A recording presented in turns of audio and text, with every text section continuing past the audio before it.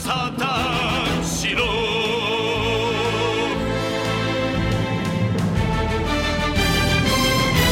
Hello, everybody, and welcome to episode 342 of the Saturn podcast. I'm Kurt, joined once again this week by my aquatic co-hosts, Peter and Jake. That's right, Kurt. And we're here this week with the Take-Two Turkey Edition. Did you burn your house down getting a turkey, trying to fry your turkey this year? Just try again with the Take-Two Turkey.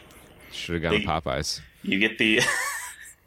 Popeyes with their turkey insurance. Well, they sell you they're fried. I would assume fried, because they do fried chicken. I actually don't think it's fried. I think they just sell you the seasoned uncooked bird in a bag. Oh, they just rub it down. Cook it yourself? Yeah, and they just keep it. I assume hanging, just in the meat locker in the back, like a Peking duck. Yeah. They'll take the neck off for you if you ask nice. Window.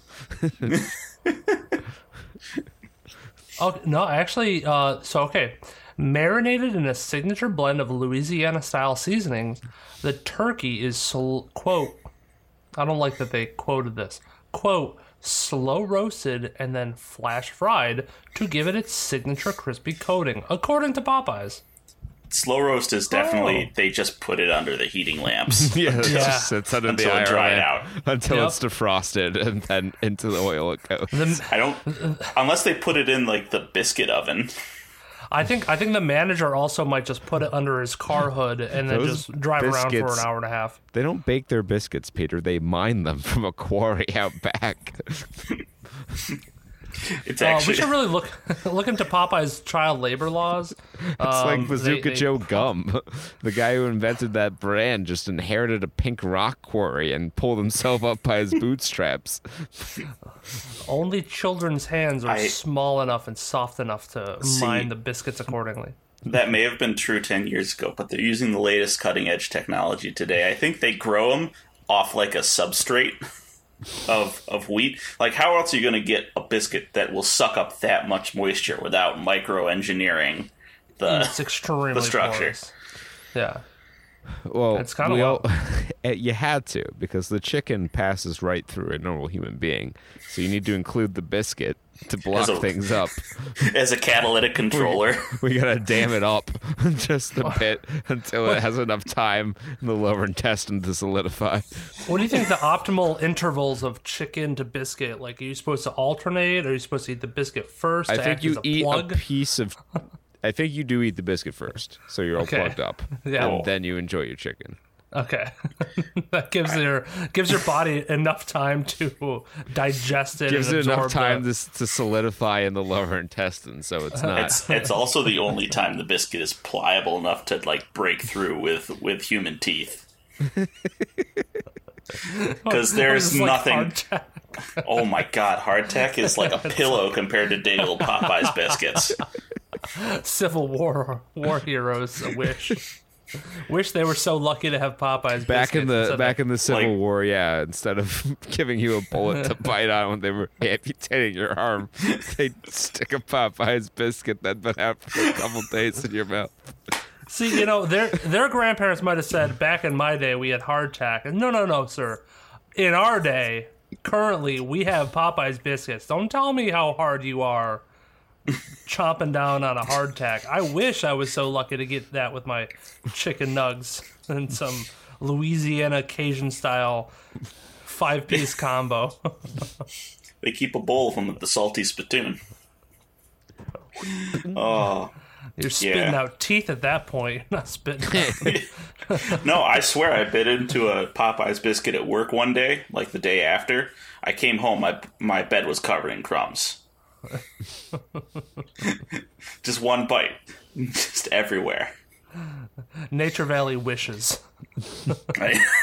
Nature Valley's the worst. I think that was actually included in one of the stimulus checks to Ukraine as a method to fight against the Russians. They don't have Popeyes over there. They need some... It's a radar jammer. Like, you just eat one in a plane and it's load a cloud your biscuits into your slingshot. Yeah. The BMPs. The biscuits of mass destruction. They just drop them off the back like chaff missiles. No, they attach them to drones. They just go, bloop. Oh, fuck! I've seen too many of those videos of drones right above an enemy combatant. They're just like looking up like, oh, An RPB Amazon rocket delivery. propelled biscuit. Just put Somebody that doing some end. vlogging? You don't need a warhead on the end of your missile. Just have a Popeye's biscuit there. Get yourself that RPB. It absorbs all the moisture in the surrounding area. It's like one of those oxygen bombs that just consumes all the oxygen yeah. just with moisture. They don't let you bring Popeye's biscuits onto submarines.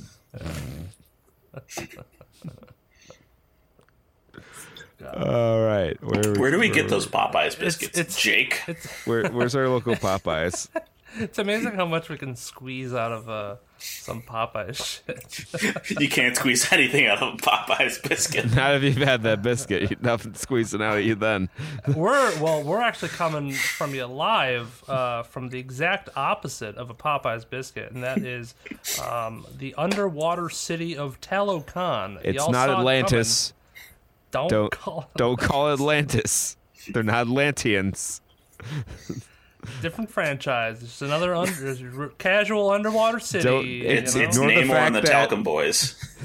Ignore the fact that, it's very clearly called Atlantis in every Marvel media preceding this. Do we know how the things work? No, not really. No. Does the No. movie explain it? That would be too No. interesting. We can't waste time on anything that would be cool. No. That's for the Marvel spin-off short series, limited 3-episode Black Panther behind the scenes end cut, where Namor goes into detail and gives you a welcome to my crib, MTV crib style Talokan special. That would actually be fun and nifty, and not 2.5 hours long. Yeah. That's where you're wrong, Peter. They'll do the whole sequence from the movie from Wakanda Forever. They can Wakanda. It took forever. Took forever to make. You thought the jokes about Infinity War, Infinity running time were Infinity War was only 2.5 hours. Endgame was the one that went for eternity. There was no end to it. There was no end in sight. It was a 3-hour movie. I saw it in theaters twice. I know I can see why they had time travel in that movie, because you walk into the theater and you walk out and it's tomorrow. Yeah. You couldn't explain it. But we watched Wakanda Forever. Yeah, we did do that. And Begrudgingly. it's true. And we also watched some trailers as well. A single trailer, really more likely. 1.5 trailers. Talk about it on Trey Watch. So yeah, there's another Avatar trailer. It's largely the same, except now he's talking to the kid that the chick's pregnant with. So there's a time skip in here somewhere. He's a dad now, cat dad, and they're doing the. Now he has to meet a new, slightly different culture, and learn their ways. This is not the same as the first movie. It's definitely different. There's no you can't repeat colonizer. the themes of learning to adapt to a different way of life and different culture, and learning that we're all united in the end. No, it's not this movie. It's different. It's totally different. They're slightly less blue and more of a turquoise because, ocean water. And they're very racist about that on Pandora. They're like, you dark blues. You slightly darker blue. It's like the Sneetches. We don't like your kind around here. Hey, we'll have no shade mixing around here. How have they not done... How has Illumination not tried to turn the Sneetches into an anti-racism movie? Just time. All things with time, Kurt. It's a beautiful process. it's not a trailer we have here, but did either of you guys see the announcement? I didn't see the trailer, but I read an article about Mean One, No. the Grinch slasher film. Oh shit! Did all copyright just run out on everything? I don't know. year? Like nothing in Dr. Seuss's library, because I did look that up afterward, is public domain. So I'm not sure how they're getting away with this, but In a he's sleepy the mountain, Grunch. I found it. In a sleepy mountain town, Cindy has her parents murdered and her Christmas stolen by a bloodthirsty green figure in a red Santa suit, the Mean One. But when the ravenous Christmas-hating creature begins to terrorize the town and threatens to ruin the holiday, she finds a new purpose, trapping and killing the monster. I Oh. guarantee you that the monster's defeated by his heart exploding after it goes 3 Oh, senses. yeah. Oh yeah. And the dog is definitely like a horned. It's like a Doberman, or like a shepherd, a German shepherd. Just lunges at you. The Mean One, unofficial Grinch horror movie to be released in theaters next month. Next month. Yeah, it's December. who's the studio behind it? It might be independently distributed. Usually, yeah. So you need IMDb Pro to get Fuck, yeah, that's right. production Yeah. houses, but maybe I can see behind the watermark. Atlas Film Distribution via Fangoria. This is as much news as Fangoria is going to get. Distributed by XYZ Films. A Sleight of Hand Productions, Amy Rose Productions, Cali Pictures. Very famous. So nobody. Very much everyone knows what those are. Well, we're in the middle of the Terrifier 2 renaissance, where all these fucking weird ass horror movies are getting theatrical play. Here's the Fangoria article, and they have screenshots, and they really aren't taking. They're not taking a lot of liberties with it. I like it. I'm down. Yeah, because I know Regal for the holiday season is re-releasing the 2000 Grinch movie, the Ron Howard one. And when I saw the article, they said horror Grinch movie. I'm like, I mean, that movie was kind of like weird, but I wouldn't call it a horror movie. And then I read on and discovered that this movie exists and is happening. It may have to come into the lineup. It will certainly be a spotlight film at some point. Oh my god. Yeah. That's powerful. But that's the half a trailer.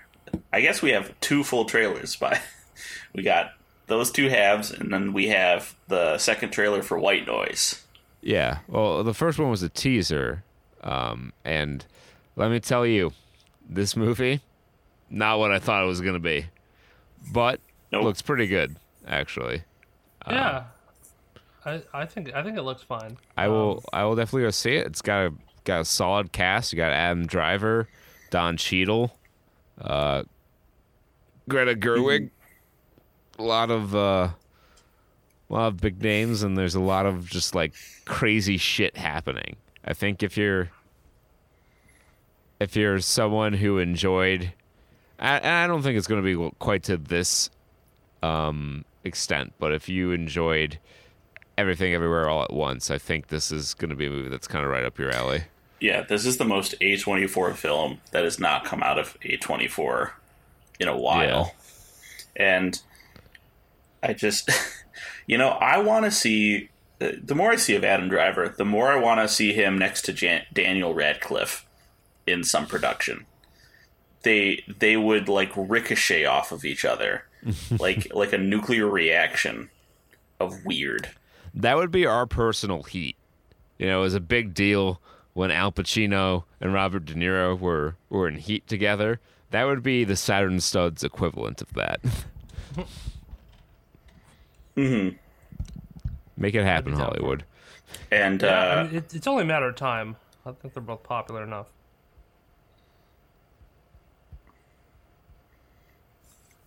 We also have we're Jake. If you want to add another one to it, we also have Doom Patrol Season 4 that just got an official trailer from HBO Max. Still making Doom Patrol, huh? Yeah, I didn't really know about this. I have not seen any of this, so I really don't know what's happening in this. But I don't know if this is something they've done I haven't in the even past, seen but season 3. We have see Brendan season 2. Fraser not in his Robot Man, so maybe there's some weird transformy stuff. He's the whale. Seems like they Which all go back honestly in time or could something. also be that sounds like a Doom Patrol character. Yeah, the whale. That'd be a good cameo. Yeah. Blob Man. I'm ready to see the whale and fucking destroy my my heart.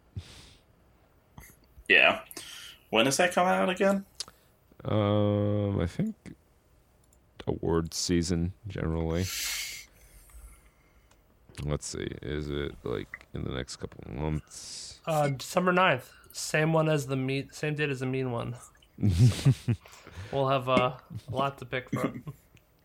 I don't know if it's getting like a slow release though, if they're gonna do that or not. It is A24, so they might be. Yeah, I'm Slowly looking rolling. on my Regal app, and there's nothing slated to open on the 9th at Regal, so it's probably going to be a slower rollout. We'll have time to tune in to the mean one. Yeah, but that's that's it. That is trailers in this week. fact Trey Watch, a mercifully short segment. This might be get Guinness on the phone. Yeah. This might be a world record shortest Trey Watch. I still see a 1 on the time counter here, Yeah, and it's not the hours Oh mark. God. it's impossible. It's never happened before. It's unprecedented. Oh, Kurt, that's February. Oh, right. Let's take a look at the box. So we had two choices to look at for box office. Apparently, they've already published results from the future because they had the Thanksgiving holiday box office up there. But that looked weird as fuck. So we're gonna go with good old last weekend, weekend 46, November 18th through the 20th of 2022. Still in first place by quite a bit is Black Panther Wakanda Forever. Down 63.3%, however, but that's still good for $66 million. It has made so far $561 million worldwide. Oh, let me switch over to the...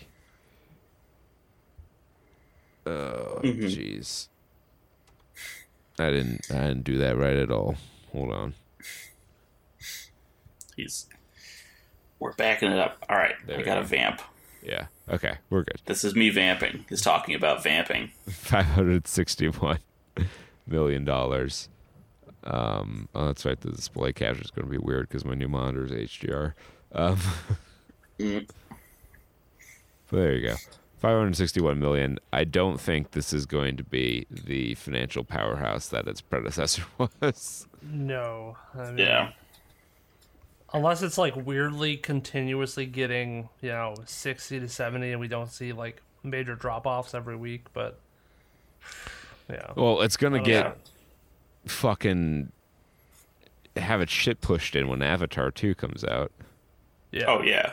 It's not gonna be able to hang around like the last one did, because I think the Black Panther 1 came out around like- this time as well, right? Yeah, it was like December or something like that, but there was And no they- yeah. real Star Wars release to go up against that year. Damn you, James Cameron. James Cameroon. Always Yeah. raising the bar. And raising the budget. And raising the budget, yeah. Speaking of Avatar, slated to need a $2 billion global box office just to break even. It is getting Cameron a China release, though, to help with that. Cameron himself has told GQ for a story published that it is very fucking expensive and possibly represented the worst business case in movie history. You'd have to be the third or fourth highest grossing film in history. That's your threshold. That's your break even. I mean, it's super egotistical to even try for that, but if there's one thing that James Cameron is... I don't feel like that was his call, necessarily. Perhaps. But, I mean, if there's anyone up to the challenge of making obscene amounts of money on a movie... That's James Cameron's specialty. Titanic, Avatar... This shit. Have they just put like so much into advertising? Well, this is also actually Alien. Yeah, Alien. He did Aliens, not Alien. Aliens. Ridley Scott did Alien. But this is actually the second time James Cameron has been the director of the most expensive movie ever made. Because Terminator 2, at the time of its release, was the most expensive movie ever made. Oh my god. The dude he's like, no, I can't. If the movie doesn't cost the GDP of a couple small nations, I'm not doing it. Like Wakanda. Yeah. The film, it was recorded on vibranium cameras. Yeah. Might as well have been for how much it cost. Up next, The Menu, in second place with $9 million in just the 3,200 theaters. That's the difference in take, but especially in the total gross between first and second place. Yeah, it's ridiculous. Pretty nutso. But I think Black Panther will probably have another strong week, because even going to a 8:40 screening on Thanksgiving, there were still quite a few people in the theater. But yeah, that was the Menu. I should have gone like earlier in the day when people were still in at while dinner. where people were eating. Yeah, that was my mistake. But the Menu finds itself in the most prestigious place you could be, and that is in our spotlight. So we'll take a closer look at the Menu here. It's got a 7.6 out of 10 IMDb, 89% fresh on Rotten Tomatoes, 71% on Metacritic. But you know what, folks? Let me tell you. Normally, when we do our IMDb user review segment, there's a lot of tongue in cheek about how they're the real reviewers, and that's the only way you can really find out what's going on with the movie. And then we proceed to read some of the most nonsensical shit that's ever been committed to the internet. But let me tell you. That's definitely happening here. That will also happen here. But just to give some credit to the IMDb user reviews, there are actually some good reviews to be read here, and I've read a few that have changed my opinion on this movie, and I think I'm going to go see it now. That's powerful. It is powerful. Powerful words. Like those of Mateo, EGC, and his 10 out of 10. Mateo. His 10 out of 10 review. Yes, chef. Submitted. Oh yeah, take a drink for every food reference we make in these reviews. But don't drive for like 2 days afterward. Yeah. From the beginning to the end, it gives a lot to talk about with everything that happens. At times, it has dialogues that give me to understand that it is a criticism of today's chefs. But far from the film is incredible. It seems to me that now seeing Anna Taylor-Joy in a poster is synonymous that it will be a good piece of work. And in this case, it was. These are all commas, by the way. There's not been a period.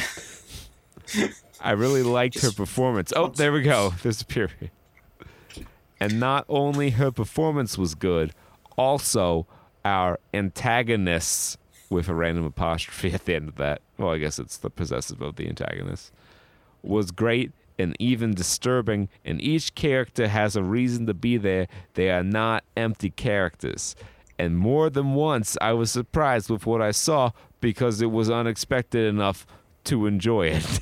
And even the comedy was very good. It has an incredible ending.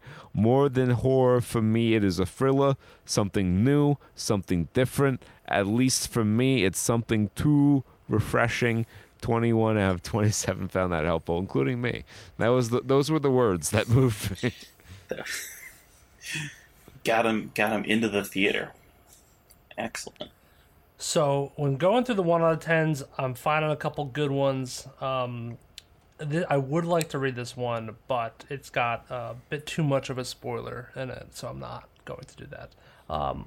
This one's title was Charlie and the Chocolate Factory for Adults, which, from what I understand, is a pretty apt description of the movie. Charlie and the Chocolate Factory not for adults? No. It's got chocolate in it, so it's for kids. Also, it's Willy Wonka and the Chocolate Factory. None of this Tim Burton fucking remake. Yeah, bullshit. that movie's for nobody. So I'm going to read this one instead. Wretched, 1 out of 10, by BK Throwaway. Easily the worst film I've seen in years. Went with my family and everyone agreed, which is no easy feat, that this movie was simply hideous. So sorry for Ralph Fiennes being involved here. He did a decent job of acting, but the rest of the movie was simply unwatchable. Horrible script, interesting concept that actually could have gone somewhere but was squandered. It is simply inconceivable that I viewed the same movie as the other reviewers here who seem to find this the greatest work committed to celluloid. Profanity in a movie usually doesn't bother me, but everything in this movie was F this and F that. Seemed forced to the point of eyeball rolling. 8 out of 10 found that helpful. Okay. From Ahmad Free, Mad Fries, definitely. 5 out of 10.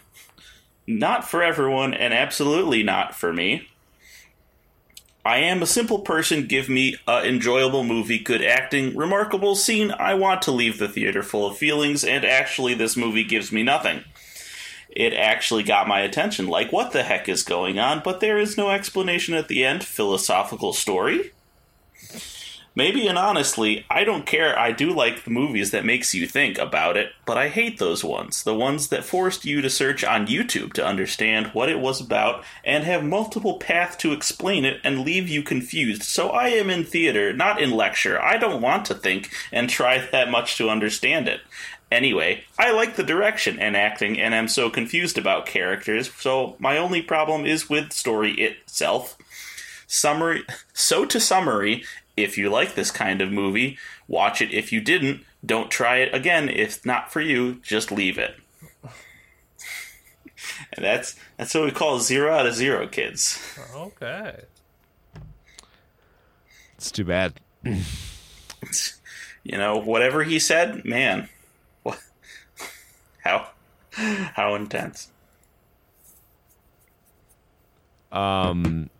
So Evan Parker T had a much stronger opinion about this in a positive way. After watching this, I crave a cheeseburger. The Menu is probably one of the most unpredictable movies I've seen in a while. This thriller is filled with tension and super dark comedy moments, and it's wonderfully carried by the amazing Anna Taylor-Joy, the charismatic Nicholas Hoult, the menacing Ralph Fiennes, and the rest of the cast as well. One of the best ensembles in a film this year. Overall, this is a brilliant satire on the food industry and class warfare. This film is, pun intended, chef's kiss. Yeehaw! Also, little tangent, Nicholas Hoult was up against Robert Pattinson for the Batman, and after watching the menu, I really wish Nicholas got in the part because he gave a lot of Bruce Wayne energy here. 25 out of 31 helpful. Tangent from me, that's probably why he didn't get the part. He gave off too much Bruce Wayne energy, not enough sulking goth kid energy. They did the eyeliner test. He didn't look enough like he listened to a lot of My Chemical Romance as a teen. So I'm gonna do something out of pocket and bump up to 2 out of 10. Gasp. For a better tasting one. Double the rating, double the fun. Double the rating, double the fun. I need some double mint gum. 2 out of 10. With every dialogue spoken, it felt like my brain was being eat from the inside. Tracks Tracker.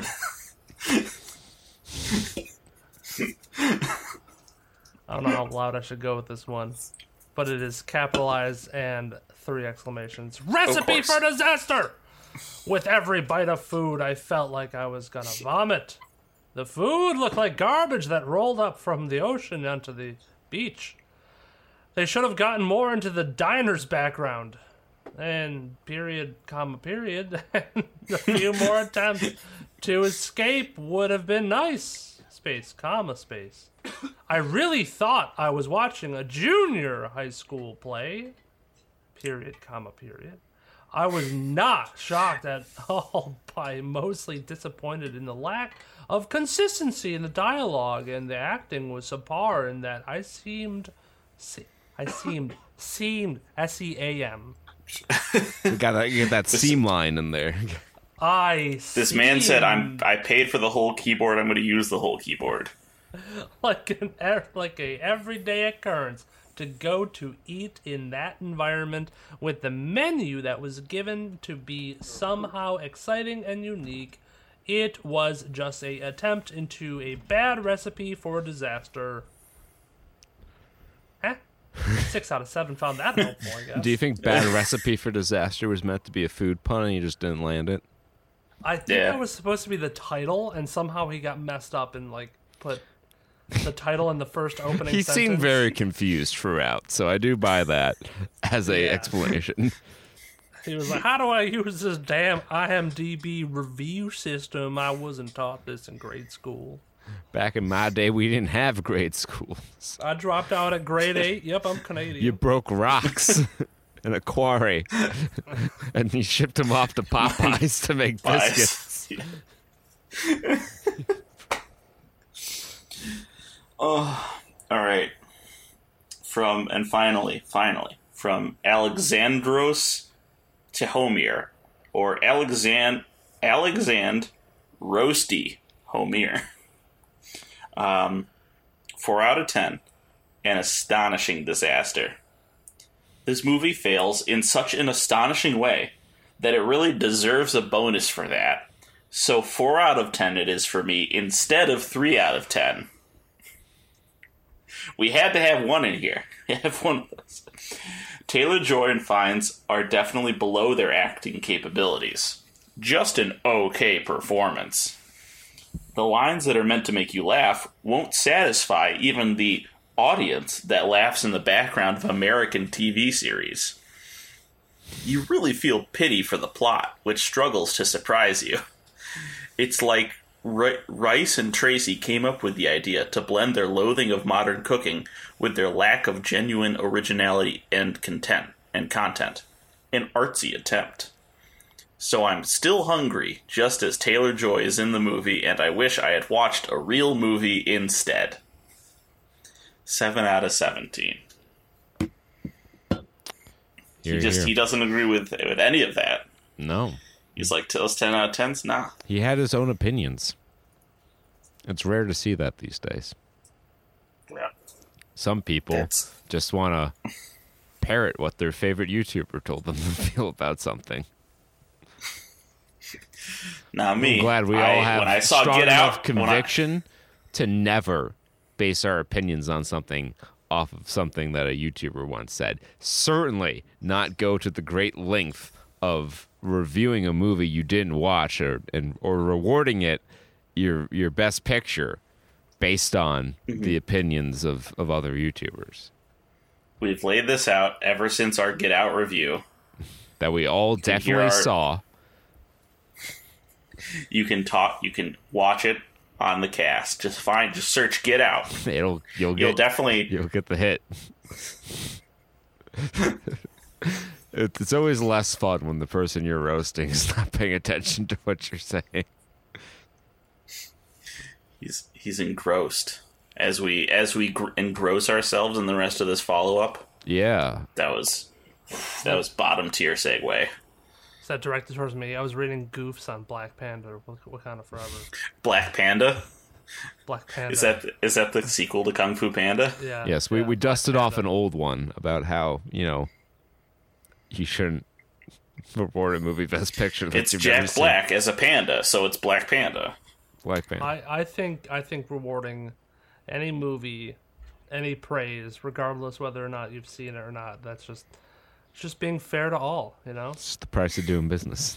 Well, yeah. Why should you have to see a movie to know it's good? I don't think I saw Wakanda Forever, but I know it's bad. I don't know what I watched. We didn't actually watch any movies this week. We just sat in a sensory deprivation tank and listened to Joe Rogan. I watched a tribute to Chadwick Boseman. I didn't watch a movie. I didn't watch a film. I watched an experience. Okay, that's what I did. I could hardly see it with the tears in my eyes. The all right, Chosen, season 3, episode 1 and 2. Which what the fuck? So they just aired 2 episodes of a random anime as a Fathom event, and it grossed nearly $9 million. I don't know. Is that what's what happened is The Chosen? The Chosen season 1 episodes 1 and 2. A historical drama. Oh, is it about Jesus? It's about Jesus. I thought there should be only 1 season. Yeah, there's 3 seasons of The Chosen.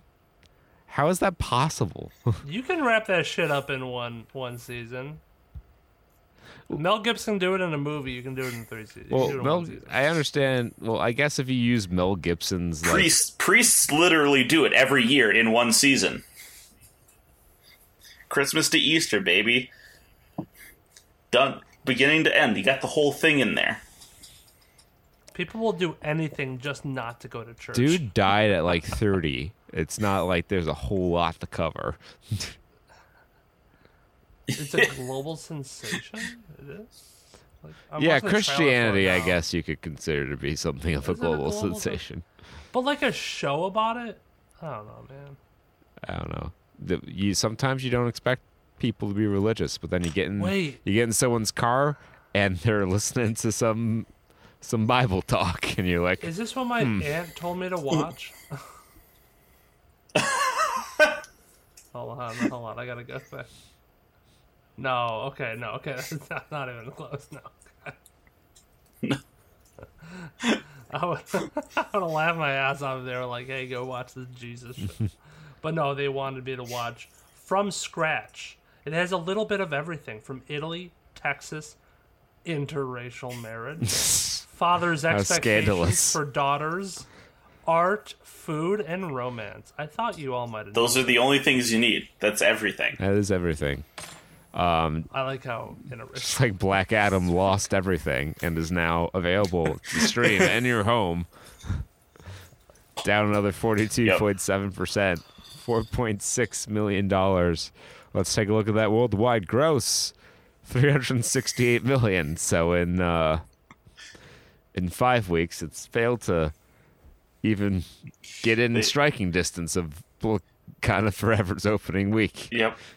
People are saying, "Oh, Black Adam is fine," but the numbers don't lie. And they spell disaster for you at the box office. Said Joe. Y'all saw that cow that did the rock eyebrow? No, I didn't. Oh, all right. I'll send it to you after. It's just a picture. It's a gif of a cow, and it's just chewing, and it does the rock eyebrow. Ticket to Paradise, the George Clooney romantic adventure movie, down 45.9% in its fifth week, $3 million.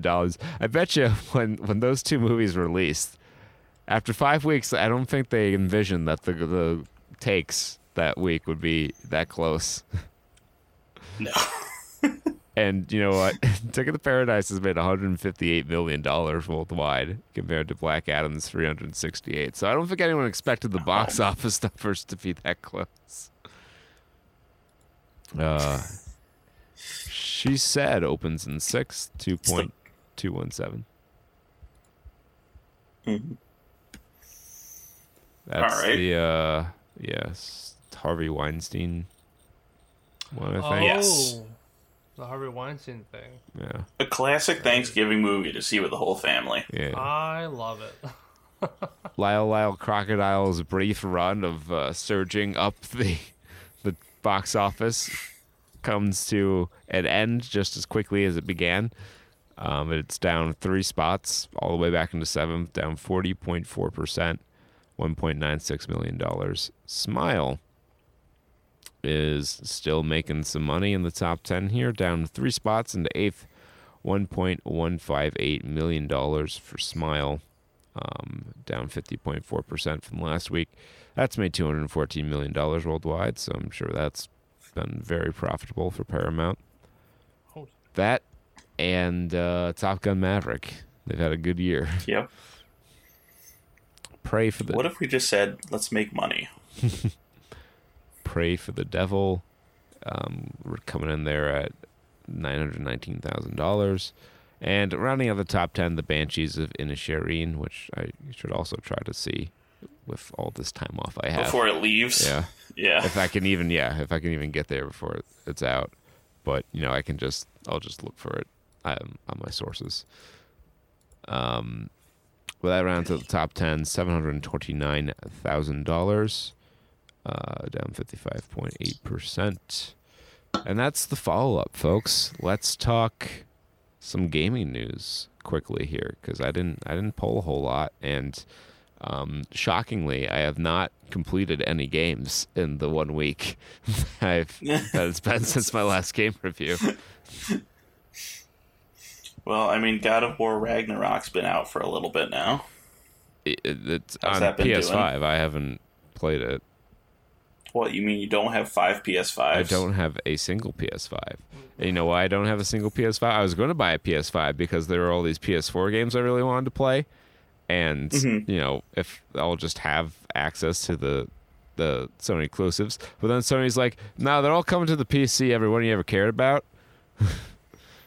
And I was like, okay, fine. I won't buy a PS5 then. So in a year or so, I'll be able to play God of War Ragnarok. And we'll see how that goes. Although I've been hearing some mixed things about it.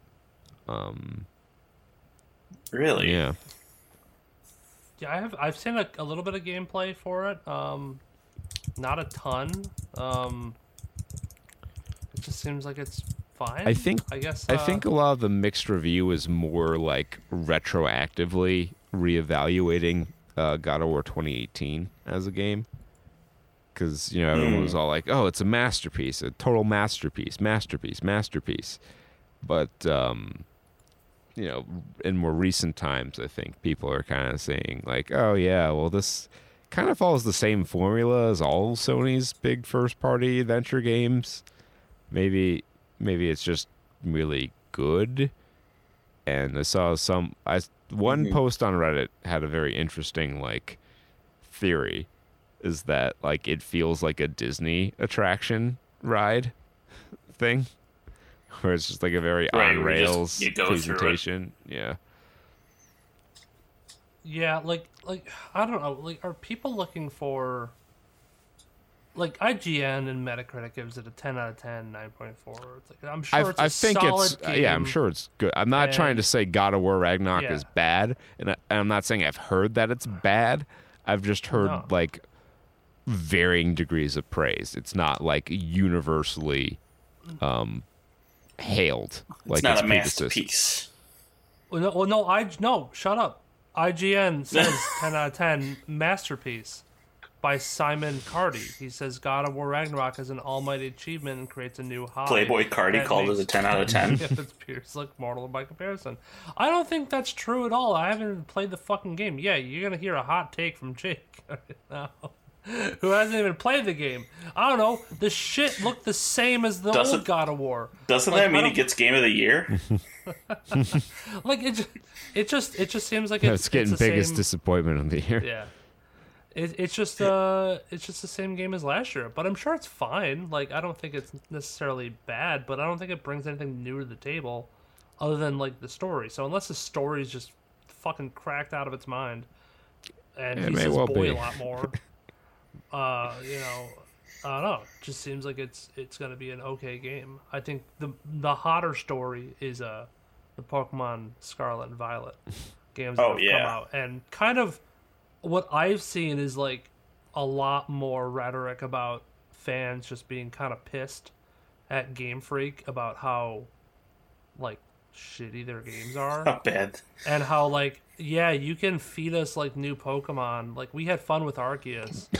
And like that was somewhat acceptable, but like here is your flagship game and you're giving us next to nothing, and it's supposed to be like a multiplayer game and you can't even handle 10 NPCs in the surrounding area because they're running at 4 FPS. Like there's so many glitches that I've seen that might be anecdotal, but fuck, I don't know. It just seems like it's you need either better hardware or start doing something different. I don't know.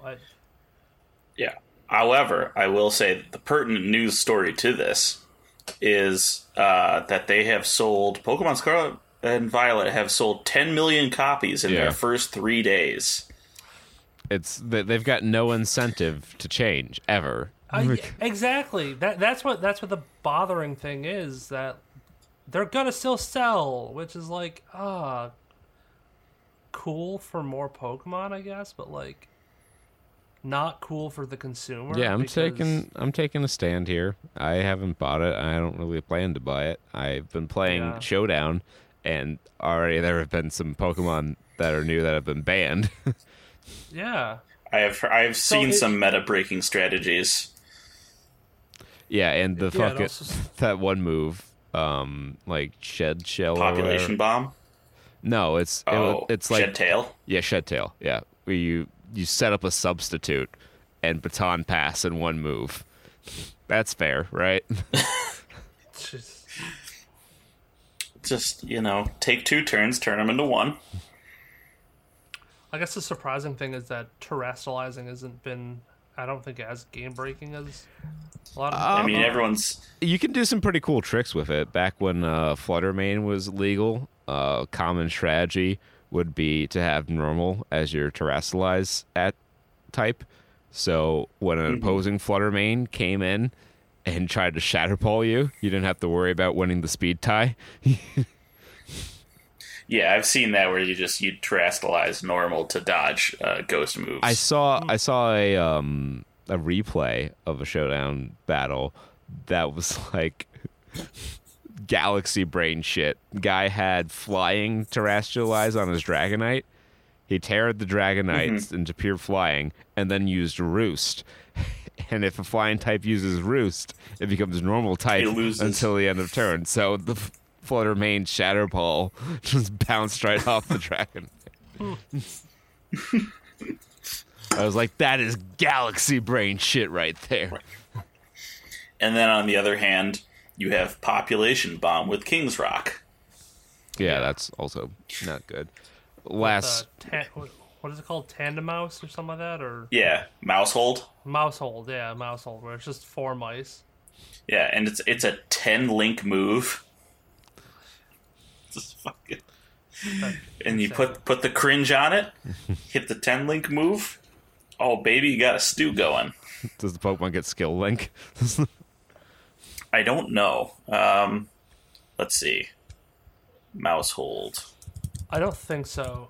I think it has another. That would be ability broken. With the multiple mice themed.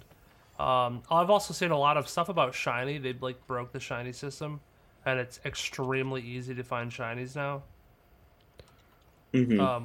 But also easy to miss. It gets. It gets technician as its hidden ability. It's It makes every hit a little stronger. But it's not as useful as. But yeah, I mean, it makes population bomb real strong. Yeah. Yeah, not as strong as last resorts though, or last rites, which got hounds. Yeah. Oh yeah. Yeah. Houndstone banned immediately. Which I don't know Like, why you you had do to what, ban the Super Pokemon Sweep. rather than just ban the move, but Yeah. Oh well. because Fluffy is a really cool ability, and a defensive ghost type is such a rarity. I think that would have been really cool. No. Because a physically No, defensive it's ghost too- type is actually one of the better types you can have. It's one of the most common physical move types is fighting, and ghosts are immune to fighting. Yeah. But say, Levy, It's- Hyperkin Yeah. is at it again, reissuing old Xbox peripherals with their new Hyperkin Xenon, which is their Xbox 360 controller. It'll have modernized menu, view, and share buttons, and will gain a 3.5mm headphone jack alongside a USB-C cable. You'll be able to get in with the Xbox 360 original colors, like black, white, pink, and red. So that's neat. It comes right after the Hyperkin Duke, which is on one of our desks right now. Yeah, baby. Jake with Bad the boy? juke duke. Oh, you could serve a turkey on that thing. Good. You could also hunt Actually, a turkey with that thing. I hunted our turkey this year there's a little feather here, little blood on this. But, I'm really yeah. surprised that it doesn't have like a sundial on it. Like, look at that central platform. I definitely could set something up to where I could get a. Yeah. You have one of those navigator bubbles, right? That they use on the ships. Dude, modders doubles could as a go. compass? Modders could go crazy with that because that's such a big centerpiece. You could basically fit Oh, like yeah. a smart watch screen in there, and have like a, Look how much open air is in this controller, though. Like the handles are just Yeah. like there's so much room for activities. Like that rumble thing. Take that out, and you can do so much shit with it. That's just a Mexican jumping bean in there. Just give it room to jump Netflix around. has said that it wants to make a AAA PC shooter, and they promise no microtransactions to boot. Then how Or do you is make it gonna? money? Or do you have to do it with the remote? Yeah, probably. It's like that one episode of Black Mirror. Yeah. It's a choose your own adventure. Netflix says that its ideal hire will be able to create, ship, and run a game without any competing design constraints due to monetization.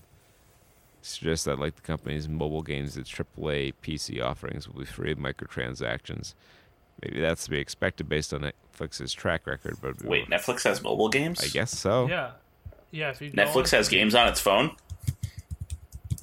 Yeah, if you go onto the Netflix Apparino, you click your account. If you scroll a little bit, mobile games. Oh, wow. Huzzah.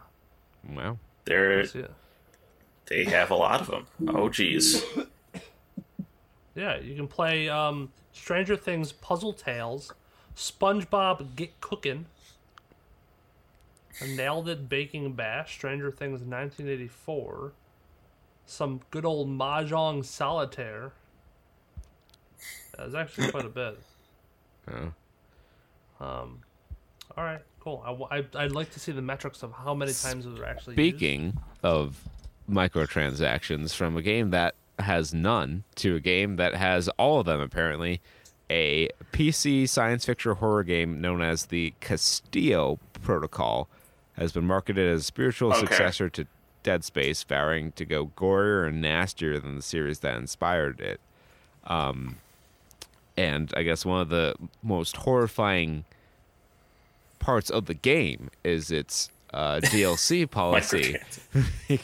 Because Steel Protocol has the gall to sell you extra death animations as DLC. That is very horse armor-esque. Oh, man. On the one hand, like, that is a lot better than selling gameplay features for money, I would say. On the other hand, those are the things that should be unlocked via cheat codes. Yeah, but no, cheat codes have been monetized. That's why you don't see cheat codes anymore, because it's all DLC. The cheat code is $$$$$$$. The cheat code is your bank's routing number. Yeah, those funny numbers on the back of your car. Your dad's credit card. Jeez. Every copy of the Castile Protocol is personalized with your bank details. Or Callisto, I guess. Callisto. I thought I saw an extra T in there. My new monitor has some... It's a QD OLED, so the sub-pixel arrangement makes text a little fringed, so it can be hard to read sometimes. I also have very bright lights that shine in my face when I record this show, which also makes reading a little bit difficult. As opposed to me, who is currently casting this by like candlelight in my upstate retreat. It's rustic. His compound.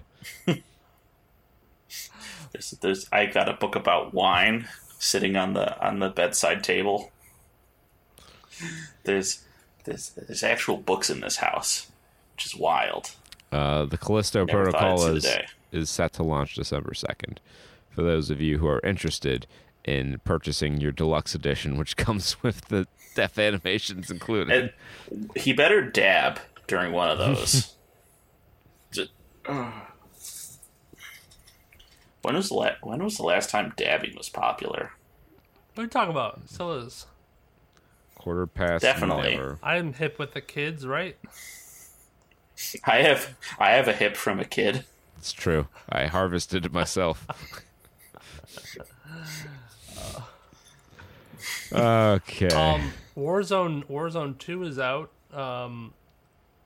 and everybody loves it, I think. I don't know. Probably not. But they did bring back some maps from like the OG Call of Duties. So that's pretty cool. You can play on some of your like Call of Duty maps. 2003 OG Call of Duty? Like Call of Duty Modern Warfare 2. Okay. Sorry, yeah. What about which Modern Warfare 2? The new one or the old one? No, on the new one, the old one they brought back some of the maps from the old one. So like I think was it High Rise or something like that, where you're playing on top of a building. Yeah, you got me. I remember that map because it was so easy to spawn camp people. They'd get so angry. Yeah, because it was kind of like a smaller map, and there was like you see. Because you'd spawn in one of two office buildings. So if you just sat back behind the midway point of the map, you could infinitely spawn camp people. There was only one way out too. So you could either jump up onto like little railings or go under and up through the middle, but neither was very safe if you were. No. So with Warzone 2's launch, they also came out with a little bit of a. I think this is a pretty smart design option. They call it DMZ, I believe it is. And this is kind of like can't stand for demonetized zone. Maybe it is because I don't think it's monetized. Maybe it is. There's a little bit of monetization, a little tiny bit. That's a treat. Just a little bit. So this is like Escape from Tarkov, but in Call of Duty, where you like jump in with nothing and you loot until you find like a gun. You can kill AI, you get cash and other shit, and then you have to go and find a extraction point, and then you get to keep whatever you left with, and you can come across real players. You can come across AI, and sometimes the AI are pretty cracked, from what I understand. And then it's a lot better than Tarkov, I think, because there's a lot less realism to it. If anybody has ever played Tarkov, it fucking sucks. Way too Get realistic. off my ass. I don't care who you are. There's no amount of realism needs to be in that game. You don't need to load the actual bullets into your cartridge, and then whenever you miss a shot, you like lose 1,000 rupees or whatever the fuck it is. You know, like saving room in a backpack should not be a thing because you have to fold down the stock. It's for the armor bros. Peter. Jake's not a big fan of fucking Yugoslavian game developers, I guess. No, The old fuck Slav them. jank. It's so dumb. So dumb. Dude, that's silly. It's an immersive simulation. I got backpacks inside of backpacks inside of backpacks that I gotta open up to find like band-aids or some shit to heal. No. Just Call of Duty, I think, did it better. Just fucking take out Jake's some of the salty because he realism. couldn't find the can opener and get his Yeah. sardines. Can eat my sardines to heal up a little bit. My anchovies. I like my hit Raw markers. ass anchovies.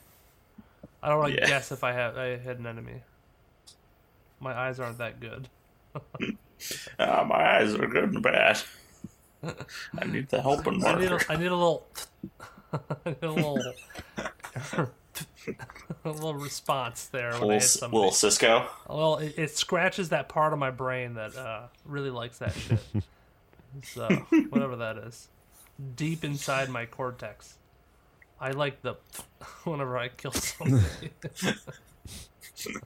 That hit of dopamine. He makes that sound in his dreams. He's just like, Say talk dirty to me, and Kristen goes.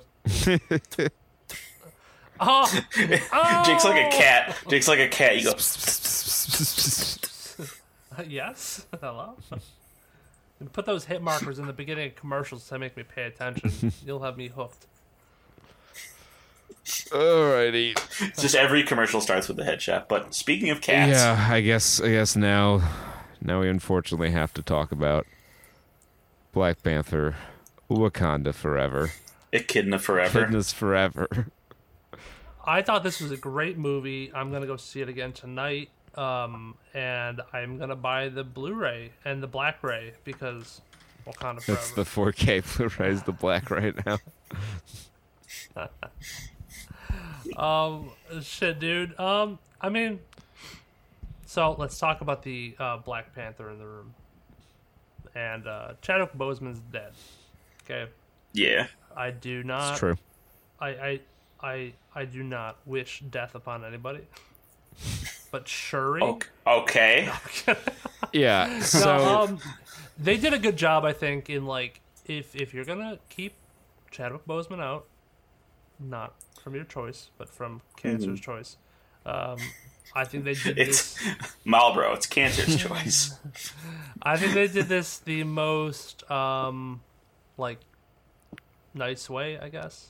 The respectful way. yeah, I think they were fairly respectful of him. I don't know that it was the best choice of how to honor. I'll preface this. So a lot of my opinion on this movie is colored by the fact that I fundamentally disagree with killing off the character of T'Challa because Chadwick Boseman passed away.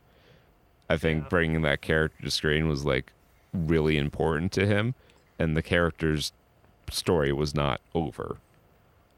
And I feel like they never discussed this. This just feels like a conversation that they never had. yeah, About like possibly replacing Black Panther, replacing Chadwick Boseman, getting somebody else to come in here, and it was always like because they were like too afraid of like pushback from the fan base. Yeah. Like- And you want a direct comparison. You want a direct comparison right here of this.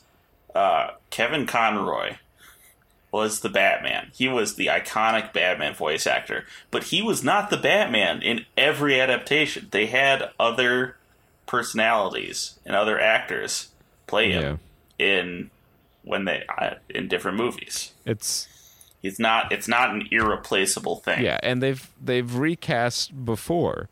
They for less shit. Like Don Cheadle replaced Terrence Howard, and no one like questioned it. Fucking Mark Ruffalo replaced Edward Norton, and everyone forgets that Edward Norton was the original actor for the Hulk. Yeah.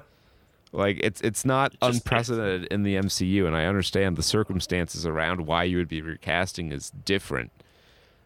But Thanos was it wasn't always the same Thanos. We had, I think, 2 Thanoses before we had the actual Thanises? Yeah. Thanises? There were Thanises? 2 other Thanoses out there before we had the Thanosi that we all know and love. Grimace. The Grimace Thanosi.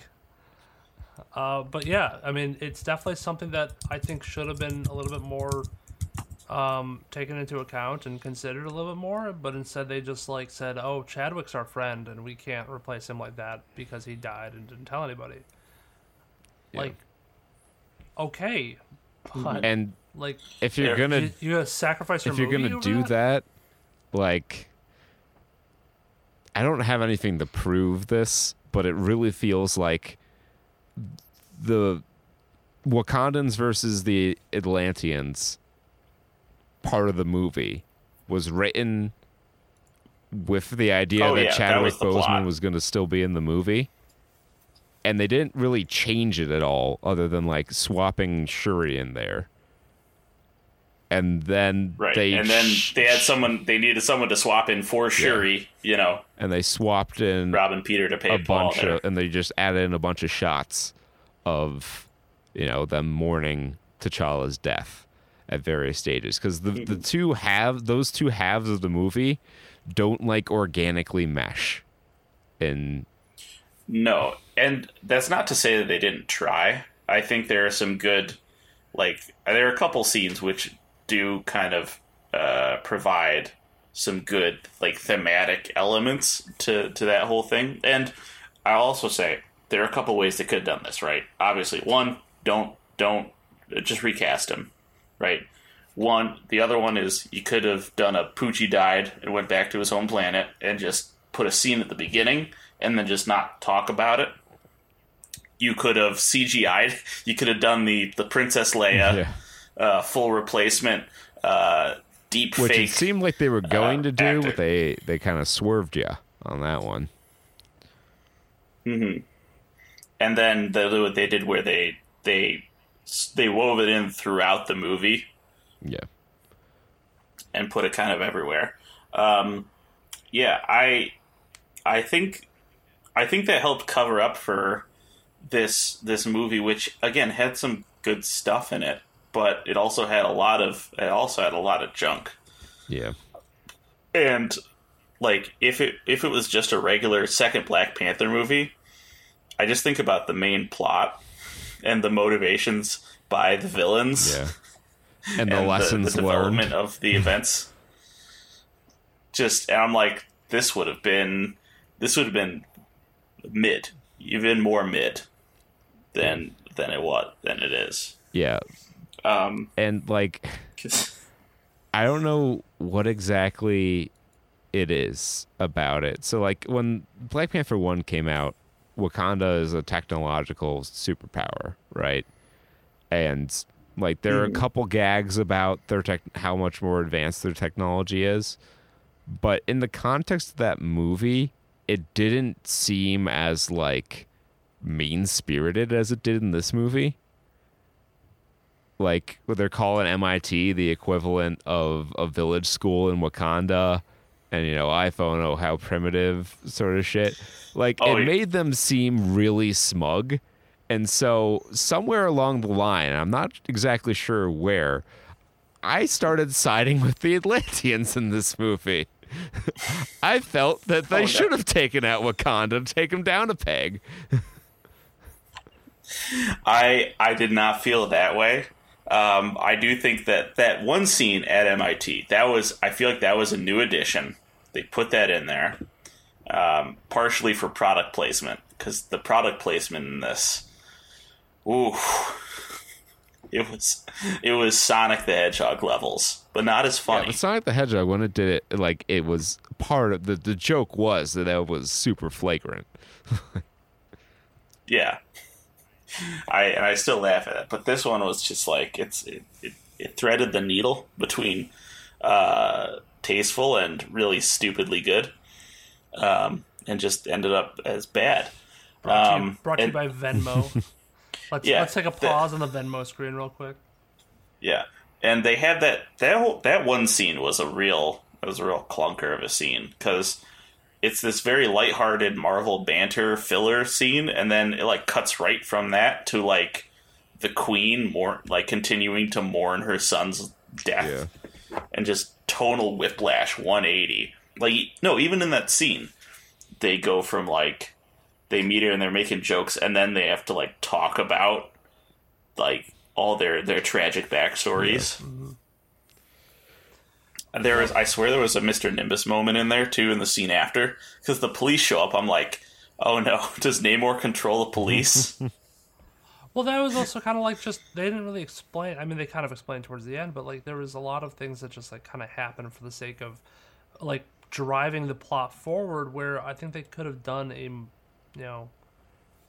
more natural transition forward in the story, and maybe gotten some more background information instead we got like this random escape scene and montage that you could have gotten from point A to point B in a different way and not had involved this giant like chase, but whatever, they had to have something for the commercial. Black Panther 1 had a chase scene, so you gotta have this one have a chase scene. Yeah, I mean, but this one wasn't even all that. Oh yeah, great. it was a pretty poor chase scene, to be honest with you.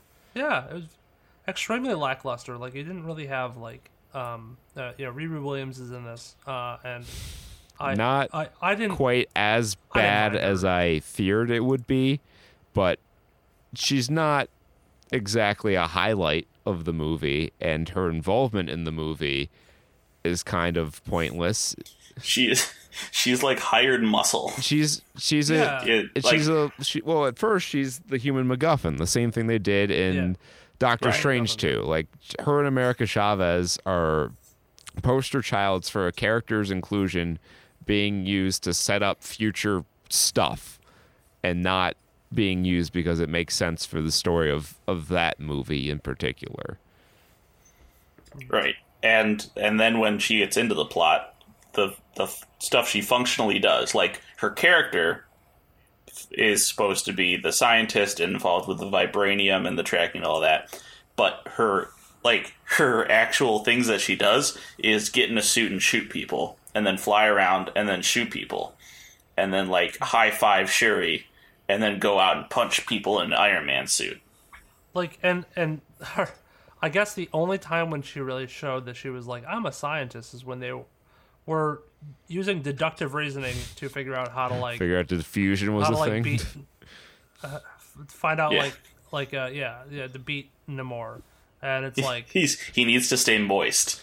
It's like, okay, you don't have to necessarily be a genius to do that. Yeah. And I turned to Kristen and I like I started laughing when she was like, she went off on like the Diffie Q stuff, and she was like trying to calculate something real quick. I forgot what the fuck she was doing. She was trying to intercept trajectory. It was like, the drone. There's the Euler's equation, and you got the tangent. I was like, shut the fuck up. Shut up. You don't need that. You don't what? If anything, it's normal trigonometry. Yeah, it's trajectory. You don't need. Not like it's trajectory. It's not differential equations. You're not trying to find like an equation that needs to. He's like, I gotta find the differential equation. You don't understand. Like, there's a system of equations with very complicated calculus that she needs to find the one differential equation to plug in. Oh, I turned to Chris and I'm like, those are just math buzzwords.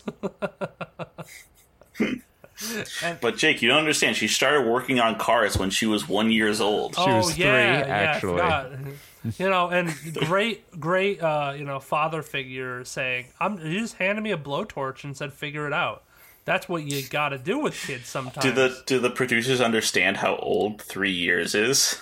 Have they seen a child? It has to sound very impressive, Peter. Don't you know when you're very smart, you also can will your physical development to be more advanced? I will say, as somebody with experience with a almost 3-year-old, I did throw a blueberry in her mouth, and she did not choke on it. So they're pretty capable passes the of doing Paddington a lot of test. stuff. But you think that she would be able to like undo the ratchet to help you with the oil change? Yeah, I think she if she was out there helping me work on the car earlier, she would have been able to probably get that bolt done without me. I think about she given time, she'll figure. And I it should out. say, this extends to other Marvel characters too. Obviously, I just think of like how Bruce Banner has like 7 doctorates, and he's like what, 40s. Yeah, but you can like double dip on some stuff. But that's still spending like all your time at like doing university like research projects. Nobody's Which is smart, what he you don't did. understand. Before the government. He does his whole thesis in an afternoon. Don't worry about the the politics and the system that you have to go through to do all that. You don't get it when you're smart in Marvel world.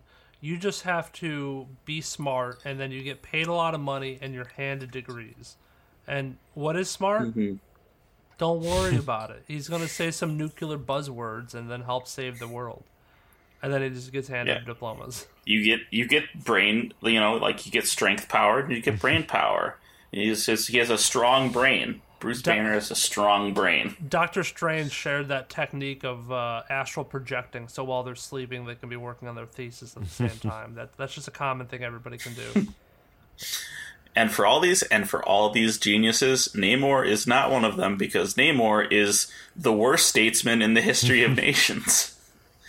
This guy, he's like, oh, someone touched my vibranium. I'm going to issue an ultimatum, a declaration of war.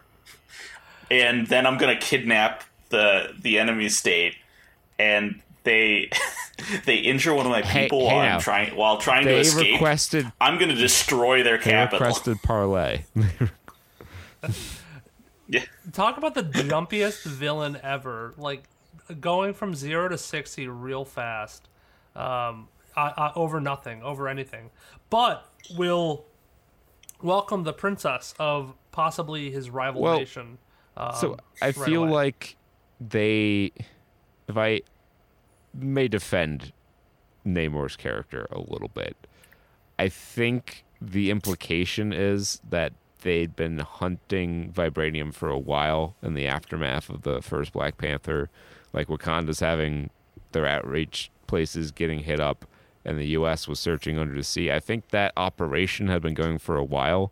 They just finally started detecting a vibranium deposit that the Atlanteans couldn't move out of the detector range. Maybe, but I didn't see any like evidence for that. Like, the way the movie told it, it just seemed like they found it once with their new device, and Namor was like, oh no, they touched my vibranium. I'm going to go talk to this other country because I want everything. I want my cake and eat it too, where I don't want anyone to know we're here, but also I want the sovereignty over our land, which no one knows is our land. The other kind of... At least Wakanda had like an actual nation, right? It had actual borders, even though it was much more developed than everyone thought.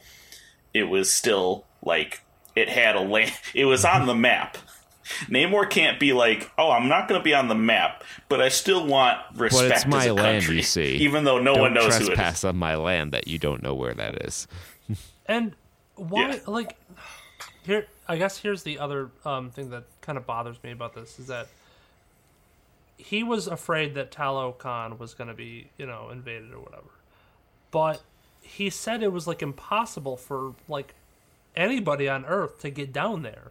Like, he had to open up a special like portal thing, and then on top of that, they all had to be wearing special suits, which was very restrictive to be able to just survive down there. I think... So even if there was a full assault on like his home nation, they would be so much more advantaged than not. Yeah. You send one patrol out to defeat their scuba boys. Like, a more realistic one would have been that what they kind of tried to do in Aquaman, which was all the nations of the world are polluting my land, and they're polluting the oceans. See, And that would have made more sense to me. Is like is that he has ambitions for world domination, and he is using the veil of, I'm just trying to protect my lands. Yeah, and the underwater disco ball supports your opinion. Yeah. Can we talk? You know what? I'm going to talk about the cinematography. I'm going to hit the cinematography button. There's a lot of dark shots in this. There's a lot of very visually dark shots in Kristen this. said the same fucking thing. She was like, "This movie was so." She's like, "I need Hollywood to stop making movies so dark. Like, I can't see." And I think part of it is the amount of CGI that they're putting in movies, and I feel like they're all so rushed. So they have to hide it. Being hidden in these dark shots. So you have so many night shots that are just hiding bad CGI in it. I mean, even the throne room scene, which wasn't completely dark, but it was darkish. He seemed like he was CG'd underwater too, for whatever reason. He didn't look right. I don't know. Yeah, what they there did was a to him, lot but- of that, like where an actor is on a green screen for a shot that you wouldn't think they'd have to be on a green screen for. I don't know how much of this was The filmed beach. during The beach at the there's end. the beach, and then even on the bridge, and when they're supposedly leaving MIT, when the Spear Maiden general like turns around and poses, like you can see a stark chroma line in front of this picture of the Yeah. the end scenes on the boat too. Like those were all like that wouldn't have been too hard to do something more. You know, No. Turns out bridges actually exist. Yeah, You like can you go couldn't to have there. filmed a location for this, but I don't know how much of that is like pandemic stuff. I know that the actress who played Shuri was unvaccinated, and that caused production delays because she couldn't film with certain crews or go to certain filming locations. Yeah. So these these actors and everyone was in a super suit at the end. Everyone was in a super suit because you had Ironheart floating around. You had Knuckles, the Wakanda echidnas. Yeah, that suit was hideous. And then you had the Black Panther, which they still didn't fix the weird shaky mannequin issue from the first movie, where the super suit just didn't have good CGI on it. But they got Namor's little ankle wings. Yeah, I was surprised at how well that turned out, and like how much his flying had the potential to look really fucking goofy, but actually looked okay. Yeah. I'll give a lot of credit. They made him, who's like essentially a very goofy villain, kind of look badass. And Right. that was props on them for doing that, which is And except for Baby Namor. Baby Namor was a Baby little goofy. Namor was like fucking like the Brightburn kid. That dude had a menacing presence to him. his Kid Boo right there, just being like, "Let's burn everything down." I am setting fire to the land world, the land dwellers. Can we also talk about on that note? Can we talk about how the voice of the citizens of the nations actually doesn't matter? Turns out that the people's voice doesn't matter because the monarchical rulers actually will solve it all for you. They know best because they fought each other and they decided between themselves that the war should be stopped. No matter to the people on the boat. They thought about the people on the boat, but that final battle. Oh, there's They just had to fight until their leader said, "No, you can stop now. We're friends. Sorry about everyone who died." Our leaders are standing next to each other, not saying anything, and like having smirks on their face. Like, let's stop. I know you just killed all of my like tribe members, and you killed my brother and sister. Like it's okay, Why shit can't we be happens. friends, eh? Yeah, I just almost sank your ship. You destroyed our A mere capital 10 city. seconds ago, I was ready to slit your throat in cold blood, but you know what? Namor said you're all right, so you're all right with me.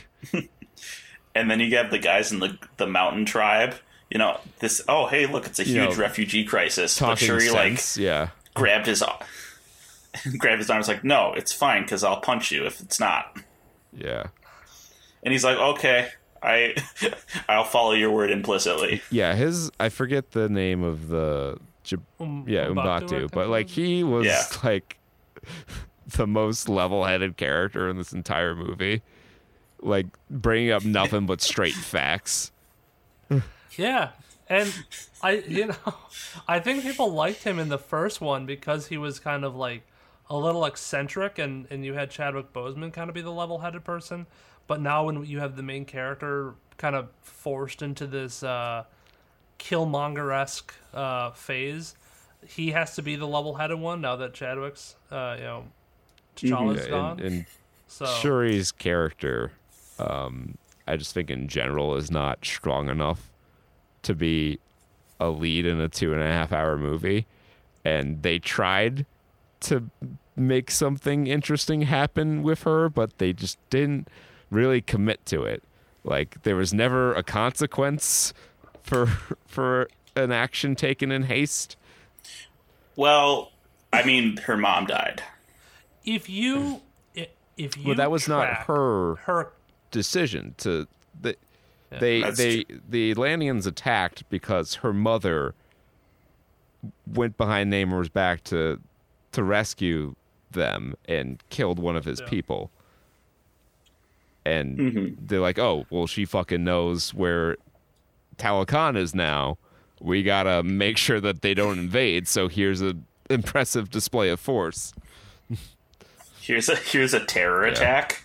But again, do they? Like... No, I understand, like, logically, Atlantis has nothing to fear. And I wish they would have had a scene where Namor's more nefarious nature was put on planar display, so like, oh, okay, he's just doing lip service to all this. I'm just protecting my land stuff. He wants to, take over the world or whatever. But they tried to make him a more sympathetic villain, and I don't dislike his character. I think he's one of the more interesting parts of the movie.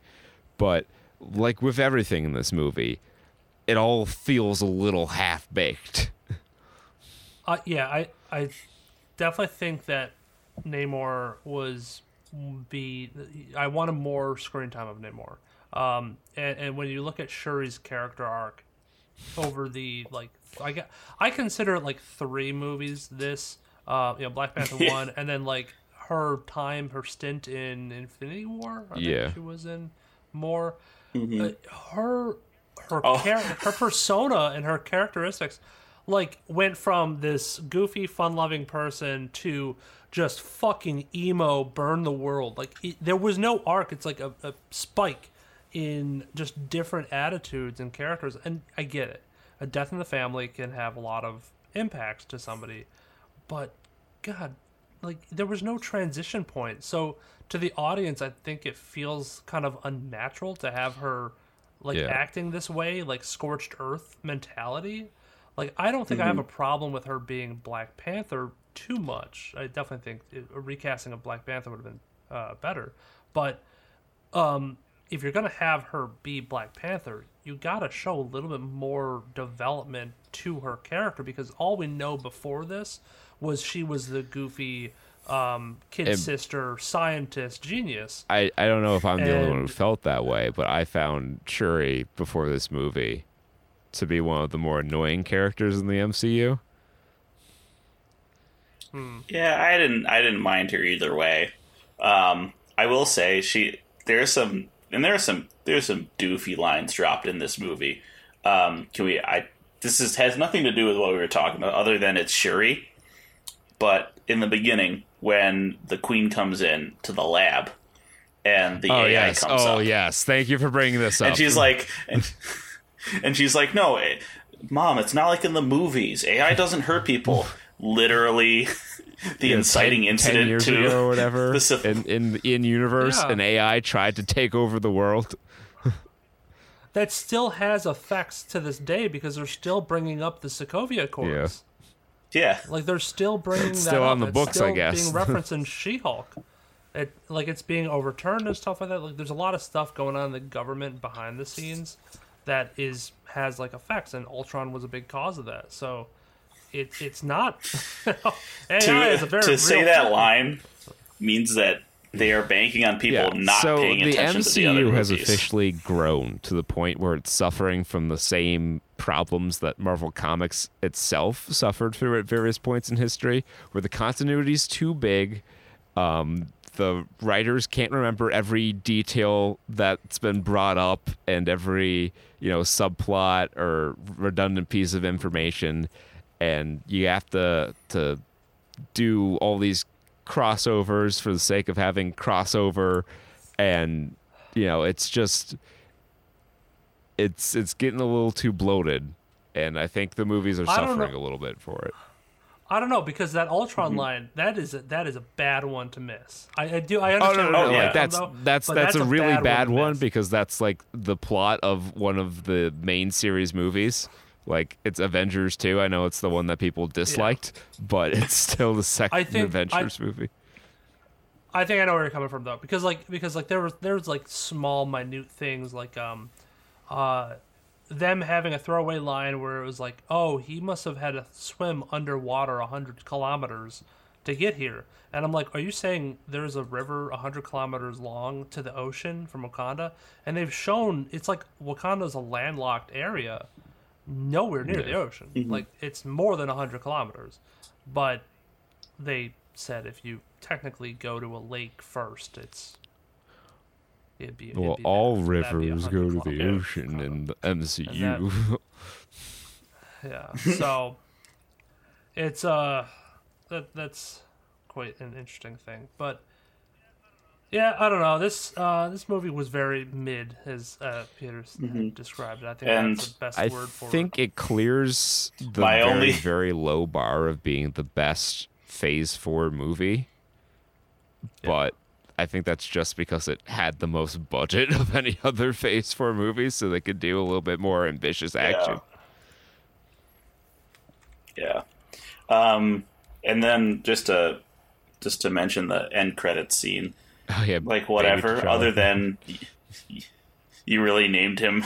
This is T'Challa T'Challa, Jr.. son of T'Challa.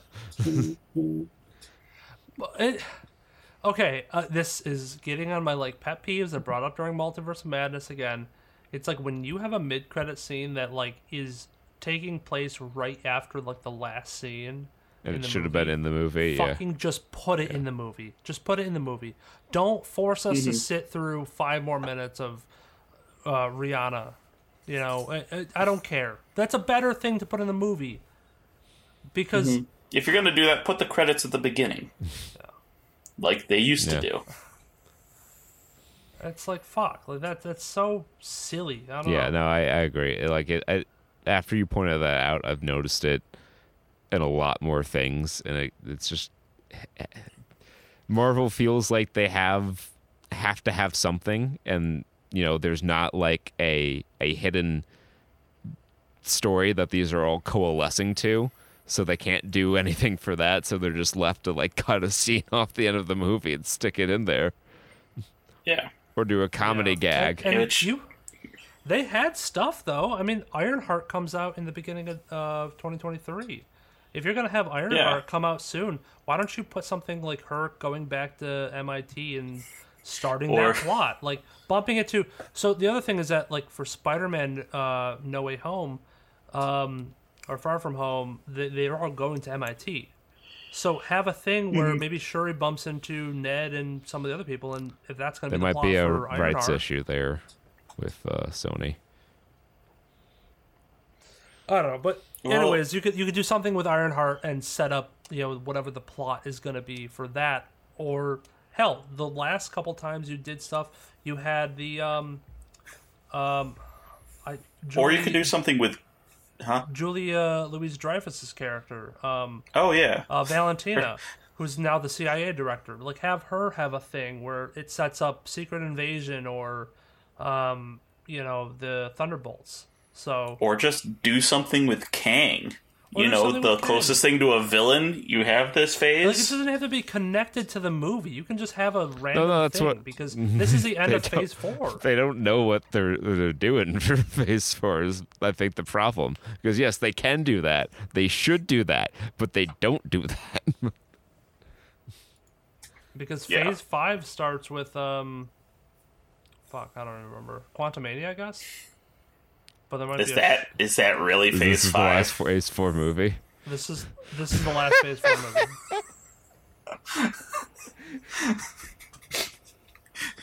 Wakanda forever. Phase what 4 a phase. over. So I will say the I guess the overarching description of what Phase 4 has been is the passing of the mantle to like who the new the younger, more cost-controlled Avengers. yeah, exactly. So it's a little bit of passing the mantle and also introducing a little bit of kind of the new villain who we're gonna have. We did that. We had a little bit of that with like Loki, and kind of setting up the multiverse. Like that's what Phase 4 kind of did. Pass the mantle onto new heroes and introducing new heroes, and then also setting up the multiverse in very complex ways. You know what? I think this kind of the whole thing with Chadwick Boseman, I think, blows some of their future planning wide open too. Because, like, I would assume that him being still as Black Panther would have meant that he would have been one of the continuing over Avengers, Presumably, right? Yeah. With all with it we've had seen transitioned over in Phase 4, how many of the new Avengers, how many of the current Avengers, or who's going to be in it, were carried over from old Avengers? Like, I guess you have, because you don't have Black Panther, you have like Ant-Man, Hawkeye, Captain Marvel, Doctor Strange. But Doctor Strange, But and they probably weren't not even even Captain really, Marvel, because they're probably going to put Miss Doctor Marvel Strange in. wasn't really an Avenger necessarily. Like, if like in terms Wong? of like card-carrying Avengers members who were like recognized as being Avengers and not just other superheroes who happened to fight against Thanos with them, I think it would just be Hawkeye. Mm-hmm. I- Yeah, and honestly, so Hawkeye's, you I need think, someone on the new Avengers who is going to be like the old guard and the guy who knows, who's been on Well, I guess Avenger for a Hawkeye long time. and Sam. Yeah, the Hawkeye- Yeah, you got the Falcon. Hawkeye, Falcon. Well, Hawkeye I think is retired. To be quite honest, in the Hawkeye series, I think they're kind of hanging up his mantle there. So you don't have Hawkeye. You don't have Thor because it's going to be baby Thor.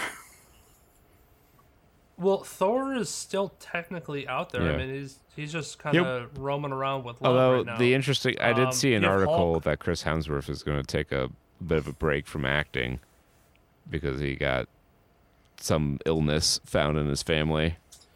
Alzheimer's. Yeah, it's some Alzheimer's gene mapped in his family, so he's like taking a break. Got to do some to make prep. Sure that's something he can wrangle in. Like, I guess the Hulk. Mark Ruffalo's he's maybe going to stay on, but he also hasn't had his own movie in ever since the first one. The Hulk and somebody else related to the Hulk, who's not She-Hulk. Yeah. not She-Hulk. No. Oh. Oh no, I don't know. I don't know at all. Nope, his son. Oh, okay. The Yulk? The Yulk. Young Hulk. Young Hulk. It's like Young Rock. Like, so what I'm trying to set up is that, like, there's no overlap between the next iteration of the Avengers and the old one, or there's going to be very little. And that's, if you want a connected universe, that's something that you really want to strive for. I would not be surprised if none of the original 6 were in the next Avengers movie. Oh, yeah, because, I mean, 2 of them are dead in canon. Steve is really old. One of them... Yeah. Well, 3 of them, sorry. Possibly 3 of them are dead. I'm calling Steve effectively dead. He's... 90-year-old man gonna strap those Captain America tights on one last time. Oh, they'll do a Vulture crossover where he steals Vulture creates the anti-aging tech, and Captain America steals it. Or one of them will just find a wish rock, and they'll make a young version of him, and he'll take over some schmuck's body. You should have just done World War H. Right. Would have been a lot easier. They still might. Oh, is this so? Does he? Oh, okay. I was like, he's not going to look like Baby Yoda. No. Why is he balding? Because Why is he? apparently his comic book mom had no hair. I think. Oh no, that's unfortunate. I don't know what they're doing. I don't know. I've never read this particular story, so I don't know what the deal is. But yeah, that's Wakanda Forever. It's probably better than a lot of stuff that you could see out there, but Devotion just released, so I would say watch that. That's probably a more well done story of Black inspiration. But yeah, I felt that this... It doesn't bode well if this is the end of Phase 4. This concludes one of the most forgettable phases of Marvel movies ever, perhaps en masse. If you average out all Phase 4 projects, the worst in quality. But get ready. We got 2 more phases coming up. We'll be out here before you know it. Yeah. But take this time to rest and recover. And prepare your asshole for more Brace content. yourself. And until next time, well, stay safe and party like it's 1995. Peace. Bye-bye.